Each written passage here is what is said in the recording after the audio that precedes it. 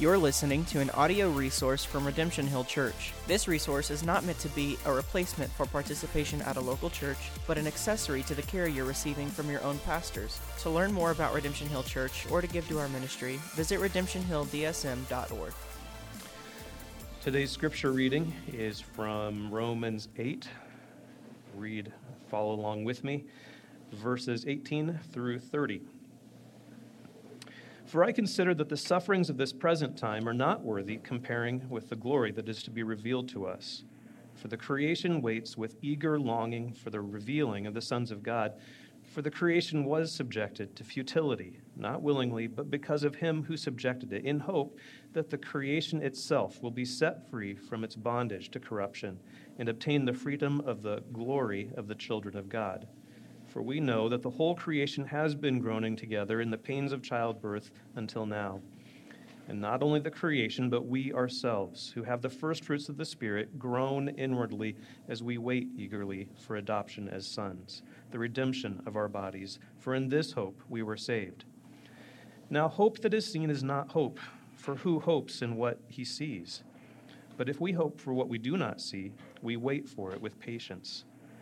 Likewise, the Spirit helps us in our weakness, for we do not know what to pray as we ought, but the Spirit himself intercedes for us with groanings too deep for words. And he who searches hearts knows what is in the mind of the Spirit, because the Spirit intercedes for the saints according to the will of God. And we know that for those who love God, all things work together for good, for those who were called according to his purpose. For those whom he foreknew, he also predestined to be conformed to the image of his Son, in order that he might be the firstborn among many brothers. And those whom he predestined, he also called. And those whom he called, he also justified. And those whom he justified, he also glorified. This is the word of the Lord. Thanks be to God. All right, good morning. You may be seated. Thanks, Andy, for reading that text. We have family worship this morning. It's also a great reminder for me just to communicate to you, kids, you're not a burden, you're a blessing. However, if you do get restless, because I'm 41 and I still get restless, we do pipe in the sermon in the Restless Kids room just right across the hallway. So if that serves you, you can go right over there. We also have kids' sermon notes, and I had Logan bring in the totes as well. So if you came in looking for a tote, they should be out there right now in the hallway at the table. All right, today we conclude our sermon series that is entitled The Grace of Salvation. I had a count, but for the last 6 weeks, we've been looking at God's Word to see the depth of the work of God to save. So again, putting a spotlight on the gospel, which is never a bad thing. Several weeks back, I said that salvation is like looking at a diamond. I've heard this analogy many times. I'm going to use it one more time. When you look at a diamond, you kind of slightly rotate it, you get a different image or different view of something that is beautiful, something that's complex even. And you continue to see just how awesome this diamond is. Just one more turn, it's like, whoa, it's another angle. I've also said that the theological doctrines of this sermon series, these doctrines of grace, are like a golden chain. Now, where does that idea come from? It actually comes from this guy named William Perkins from the 16th century England, and he wrote this book called The Golden Chain. And what I've been trying to do is walk down old paths and bring you along with me down some old paths, because there's something that I've realized in my life. If I'm going to communicate something new to you and revelatory for the first time ever, then you probably need to disregard it. It's better to go back to the old paths, the truths that are tested over time. And that's what I've done been trying to do in this sermon series, take you along to these old paths. There's nothing new in our theology, to be quite frank. So today is the last link of the chain where I want to attempt to show you the beauty of glorification. Like we'll talk about what that means here in a moment, but that's kind of where we're at. All these links are connected, and then we're kind of coming to the end. Just so you know, next week is Palm Sunday, and then Easter obviously following that. After Easter, we'll get into the book of Hebrews.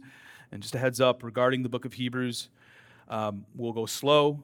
We're like going to pack a suitcase. We're putting the clothes in. We're putting the toiletries in, and we're going to just park out, hang out in the book of Hebrews for an extended period of time. We'll take some breaks, of course, along the way. But if you remember our time through, say, Ephesians or the Sermon on the Mount, we just kind of went slowly, verse by verse, just kind of unturning every stone. So, as for today, we're in Romans 8. One note before I pray and get into it. What Andy read is a lot. There's a lot in there. There's a lot I'm not going to touch. I'm not even going to touch your favorite verse in that passage. But it says a lot about glory, a lot about glorification. And so that's what I'll be focusing on today from Romans 8. So I want to pray, ask for God's help, and then ask that the Lord meet us in His Word. Heavenly Father, we thank you. I must confess my need for you this morning. Lord, help me to be faithful to what you've already said. Help me to be faithful to these beautiful truths that come from your word. And I pray for my friends in front of me this morning, that you would meet them where they're at, that you'd speak to their minds and their hearts and their lives through the Holy Spirit. I pray this in Jesus' name. Amen. The first question of the shorter Westminster Catechism is this: what is the chief end of man? Someone already knows. In other words, at the end of the day, why do you exist? It's an existential question, obviously. Why do you exist? If you could only give one answer, what would you say? Growing up, I was told that I existed to do good works, to do good deeds, good things, right? I was just hammered in the doctrine that was given to me from my parents. That's why I existed. A problem with this approach is that the definition of good constantly changed. Do you exist to love God and others? Man, that's not a bad answer, right? Get that right from Scripture. There's biblical warrant, but we need to be careful not to take the acts of love to be good works, right? Do you exist for personal enjoyment? It seems that many, if not most, Americans would provide an answer highlighting radical individualism as the reason to why they exist. I exist for a little more of me and my desires and my pursuits, my identity. Do you exist for the government, right? There's certainly folks throughout history who would say, I exist for government. Do you exist for your spouse, right? Do you exist to be a mother or a father? If I polled 1,000 people with this question, you would receive, I think, many different answers, right? Now, here is how the shorter Westminster Catechism answers the question. I put it up on the screen for you. Man's chief end is to glorify God and enjoy Him forever. That answer isn't even close to the answers that I previously gained of all the options. I really like this answer as to why you and I exist. In light of the rise and triumph of the modern self, we desperately need to ground the reason for our existence in God. In 1646-47, theologians and laymen from England and Scotland gathered to create a tool to introduce children to the Christian faith. And out of 107 questions that were written down in the shorter Westminster Catechism, this is the first question. Why? In a sense, the first question of the Catechism is man-centered, right? Why do you exist, right? What is the end goal of your life? However, the answer is wholly God-centered. You exist, Christian, to glorify God. You exist to enjoy God. That's pretty amazing to me. If it is true that you were born into this world to glorify God, then the implications on your life, I think, are pretty massive.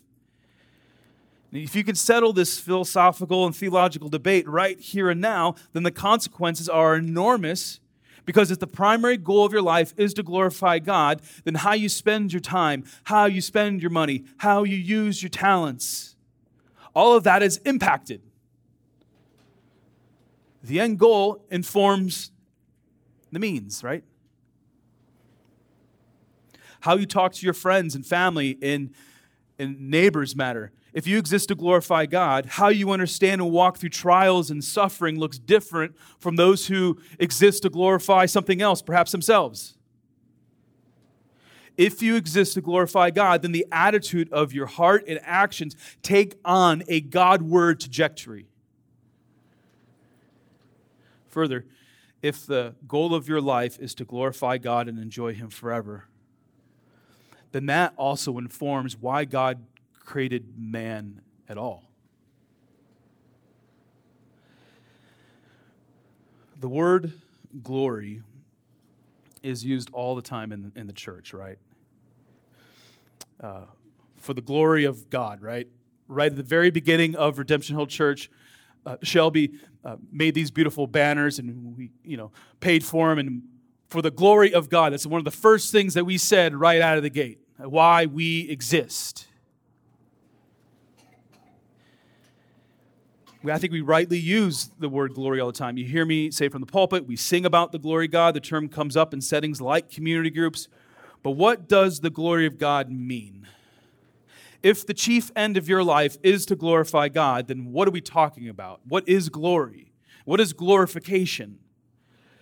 I'm going to answer that first question. Then we're going to see from Romans 8 what the doctrine of glorification actually has to do with you. Now, here's a solid definition of glory. God's glory is the manifestation of the perfection of all of His attributes. The doctrine of the glory of God, says Michael Heiken, emphasizes His greatness and transcendence, His splendor and holiness. God is said in Scripture to be clothed with glory and majesty. Creation manifests the glory of its Creator. Above all, the glory of God is present in the life of the Lord Jesus.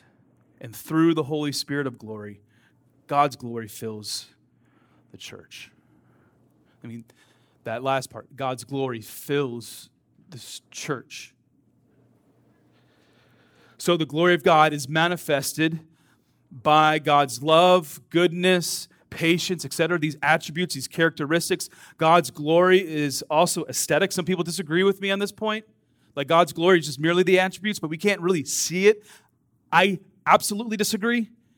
There is a beauty and majesty that can display the glory of God. For example, the beauty in creation testifies to the glory of God. Psalm 19, for the heavens declare the glory of God. The sky above proclaims His handiwork. What's going on when we proclaim Psalm 19, verse 1 and 2? There's something aesthetic that we're seeing.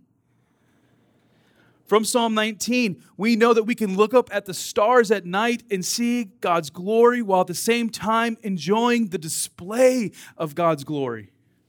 Last night, I got home a little late and kind of took care of some things for today, and I was walking back to the car. I looked up, and there wasn't a cloud in the sky at the time, and it was just amazing. There's no light pollution, and I looked up, and I'm like, oh my goodness, God created all of this for me to enjoy. Is that not glorious? Remember the first time I saw the ocean? I was an adult. When you live in the Midwest, you don't travel much, you don't. So I finally got to the ocean one time, and I ran into it. My mouth was open, so didn't mentally prepare myself for the salt water. But you just look in there and you look at the ocean, you're just like, this is amazing.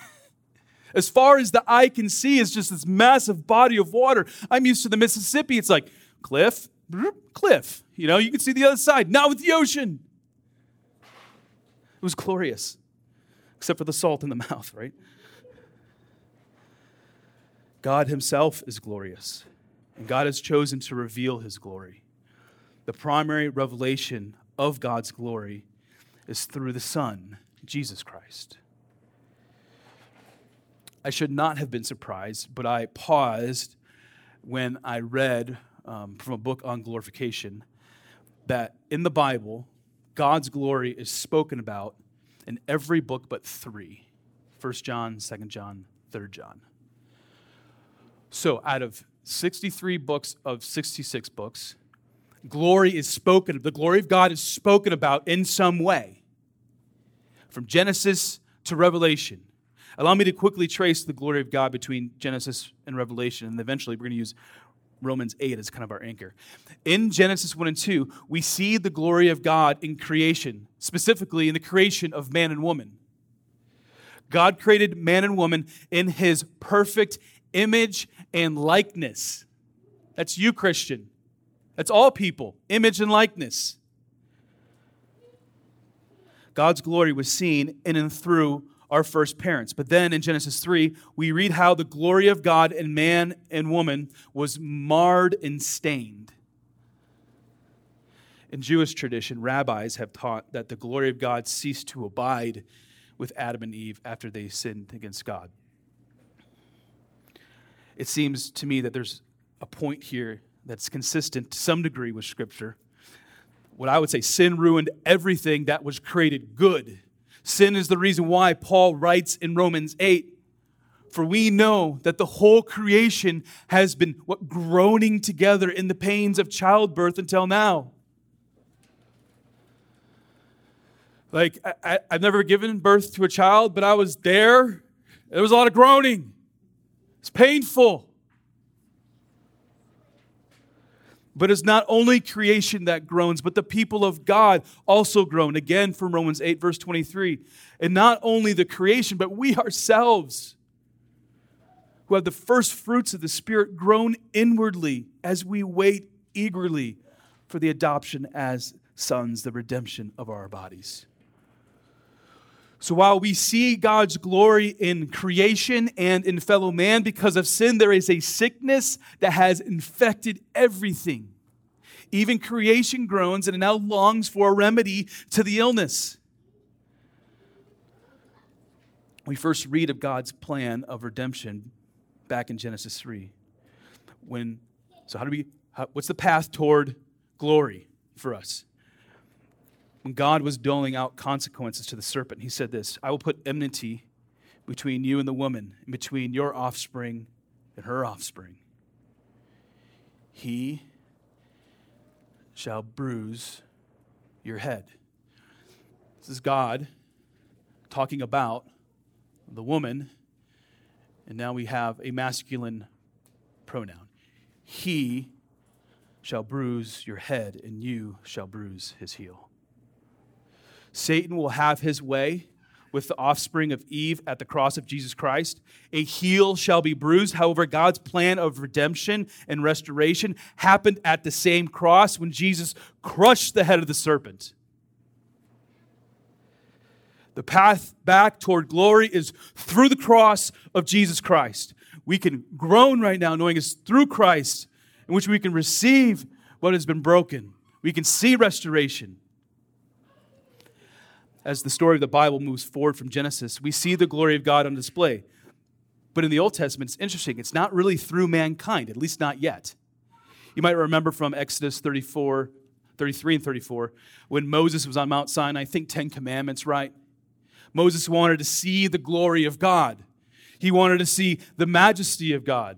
And I think it's a fair request. You've been up there by yourself for quite a while. You got these 10 Commandments. Like, God, can I see your glory? Please? Can I see your majesty? Instead, we read God showed Moses His goodness. One could argue that His goodness is a manifestation of God's glory, but still, God had to put Moses into the cleft of a rock, and as he passed by, He had to put His hand over his face. Further, there's a reason why God instructed His people to first build a tabernacle and a temple in the Old Testament.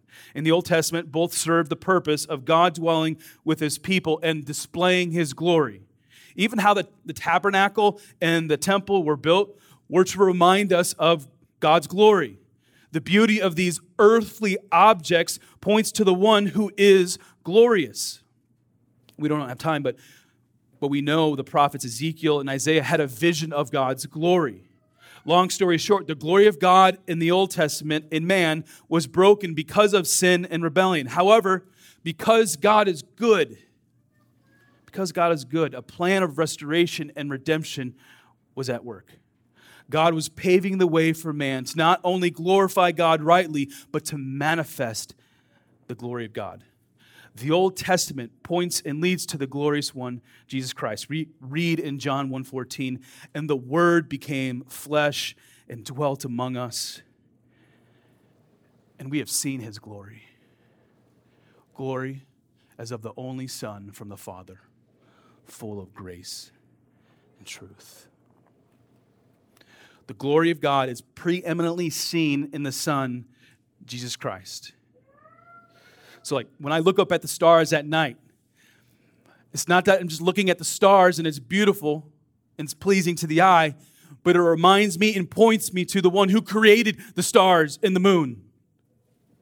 The Word, Jesus. When Paul pens the book of Romans, and in particular chapter 8, he is showing us the path back toward the garden and restoration with God. He is showing us how the glory of God in man will be completely renewed and restored. I found this quote helpful from Graham Cole. The main theme of the Bible, he says, is not human salvation. Now, let's just pause there for a moment, because that's kind of like, what? We're doing a whole sermon series on salvation, and now you're telling me that this guy's right, that the whole point of the Bible is not about your salvation? Let's read on.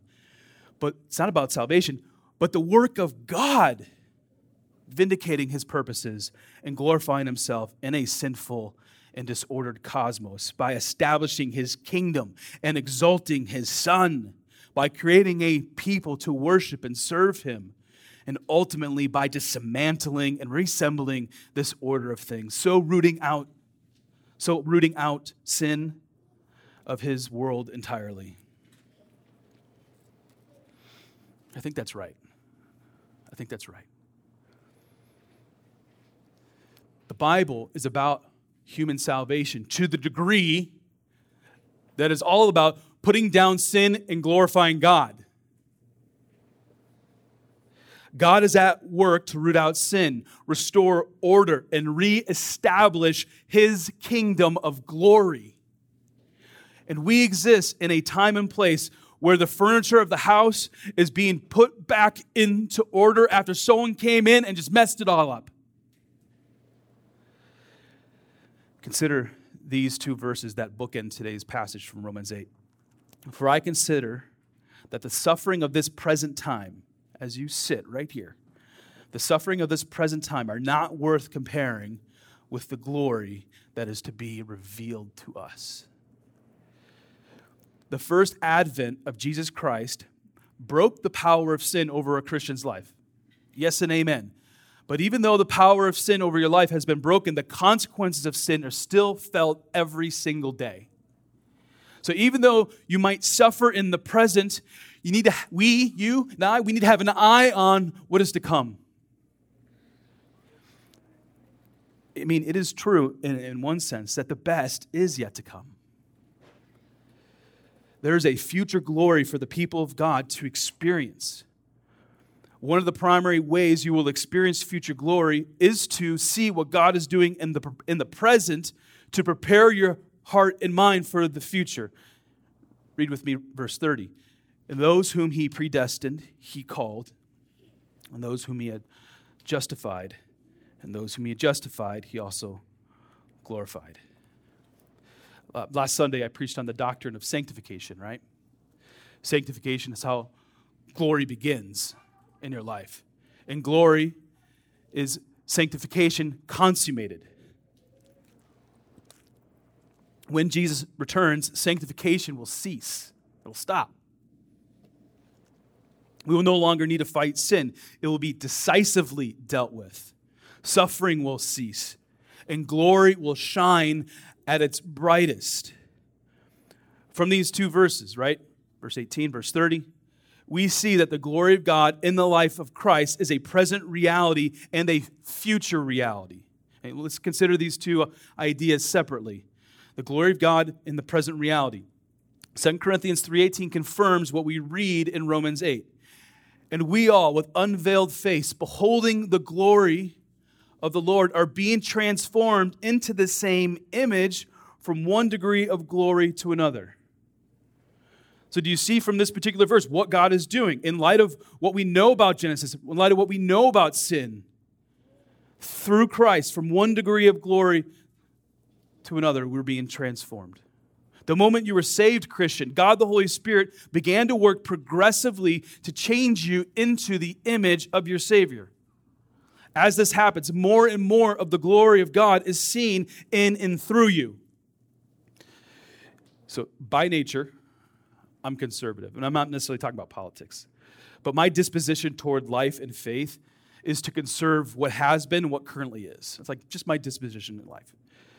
Therefore, I never use the terms like progressive or progressively to describe myself unless I am talking about being more like Christ. Then please use that term all day long because that is what I need. That's what you need. The desire for all Christians is to progressively become more like Jesus. In a real sense, glorification is at work in the process of sanctification. Go back with me to Romans 8:30. Look at that theological golden chain. And those whom he predestined, he also called. Those he called, he justified. Those he justified, he also glorified. Predestined, called, justified, and then glorified. Now, have you ever wondered why sanctification is not situated between justified and glorified? I know I've wondered that. I've asked that question many times in my devotions. I know it's conjecture, but I think it is because the progressive glorification of a Christian is a present reality within sanctification. Like that makes a lot of sense to me. It's also important to remember that on this side of Christ's second coming, Christians are active in their present glorification. Like when you come to worship on Sunday morning, you take steps to be more like Christ. When you suffer well, which is hard, you become more like Christ. When you say no to sin, when you slay your sin, you become more like Christ. You, Christian, exist to glorify God by being transformed from one degree of glory to the next. And every single day, there are opportunities to move in that progressive direction, to look like, to become more like Christ. Let's now think through future glory, your future glory. I thought about leading out with this story, but it fits here to help us think well about future glory. In his book on glorification, Graham Cole writes this: is the idea of glorification an opiate for the masses? Karl Marx would have thought so. He argued that religion leads the believer to focus on the prospect of the world to come and neglect this one. That old saying, you're so heavenly minded, you're earthly good, that whole thing. He famously wrote, quote, religion is the sigh of the oppressed creature, the heart of a heartless world, and the soul of a soulless conditions. It is an opium of the people, a drug for the people. Now, I agree with Mark's assessment of the relationship between the Christian and heaven, right? I see what he's trying to do there. If you remove spirituality, in particular heaven, from Christian doctrine and thought, then guess what? You remove the hope. Hope begins to slip through the fingers like sand. The material, the here and now, is all that we're living for. The only glory worth pursuing is personal glory, or at least some other type of earthly glory. But Marx is wrong in his final assessment of Christianity and heaven on 2 points. There will be a day when God and the people of God will be glorified. Here are my thoughts about his assessment. 1, the future glorification of Christians should impact how we live in the present. It absolutely should impact. We are to live actively for God in the present because the kingdom of God has come to earth. I mean, read that in the Lord's Prayer. Our Father who art in heaven, hallowed be thy name.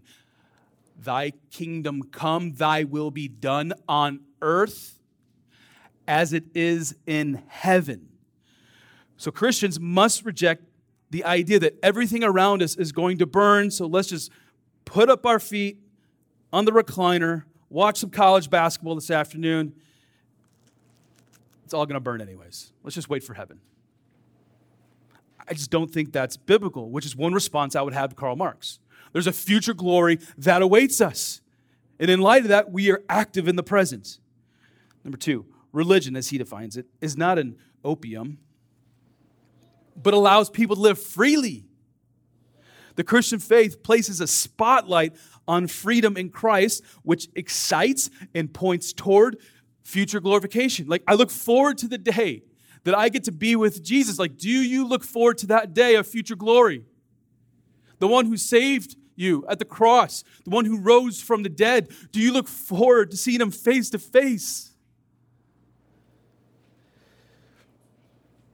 After reading Romans 8:30 for the 100th plus time, I paused and wondered why the word glorified is in the past tense, right? If I'm talking about future glory, you would expect to see the future tense. You will be glorified, but specifically in the Greek, it's in the past tense, and I was wondering what's going on here. I think glorified is in the past tense because God has secured the glorification of his people.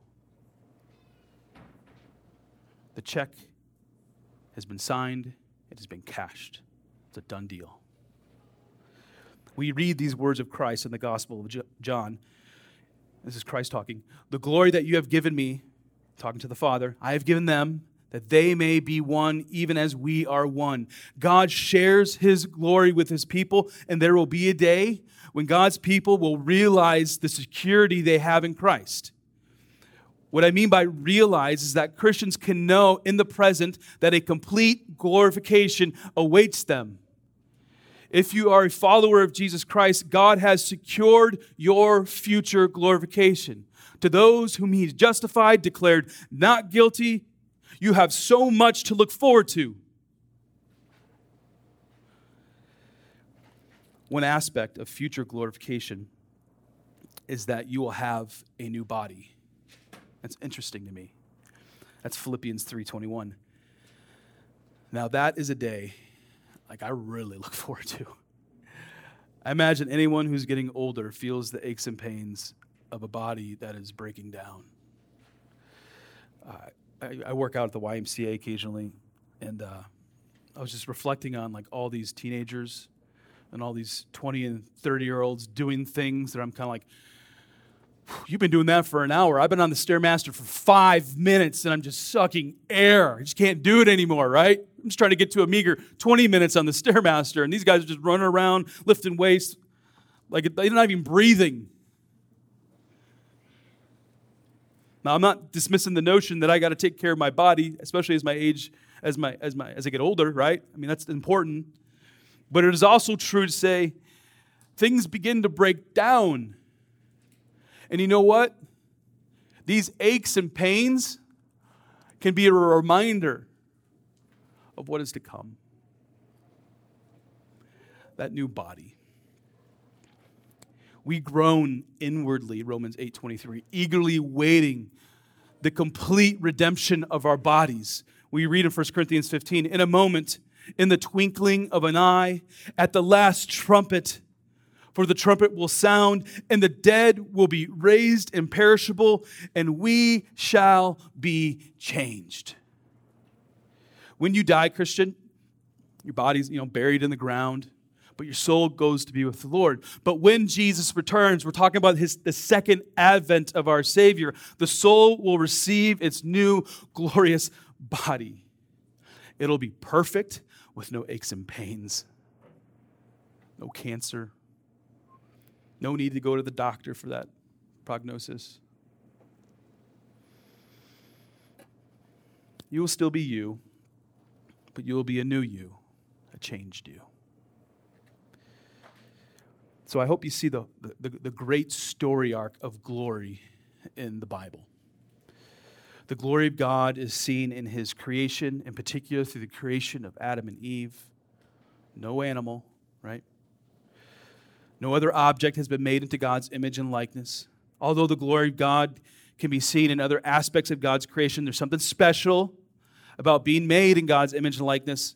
but sin tainted the glory of God. God's glory is still evident in his creation, but the entrance of sin into the world changed the terms of the agreement. Adam broke the covenant of works, but God would provide another covenant for man. Between Genesis 3 and the incarnation of Jesus Christ, God continued to show his glory, but it was all leading toward the Son.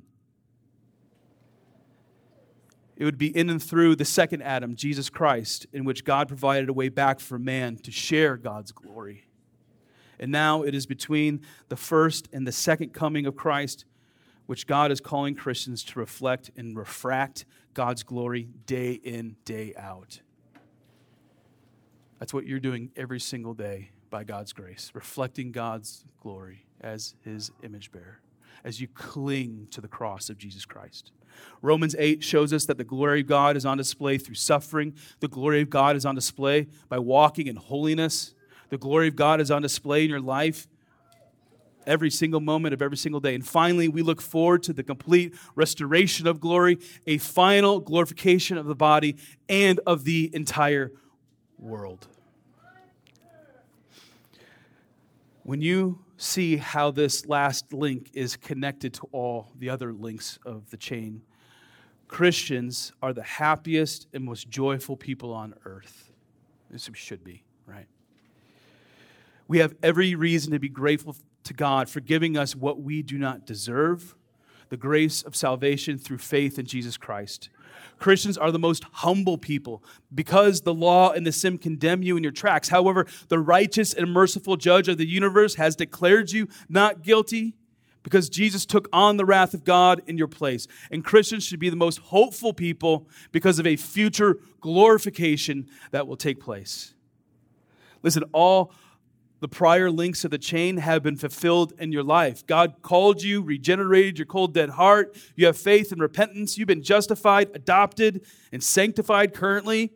If God has done all that for you, then there is no reason to question what he will do. Right? I'm going to let Romans 8 have the final word of this sermon. We read in verses 24 and 25. For in this hope we were saved. Now hope that is seen is not hope. For who hopes in what he sees? But if we hope for what we do not see, we wait for it with patience. Let's pray. You're listening to an audio resource from Redemption Hill Church. This resource is not meant to be a replacement for participation at a local church, but an accessory to the care you're receiving from your own pastors. To learn more about Redemption Hill Church or to give to our ministry, visit redemptionhilldsm.org.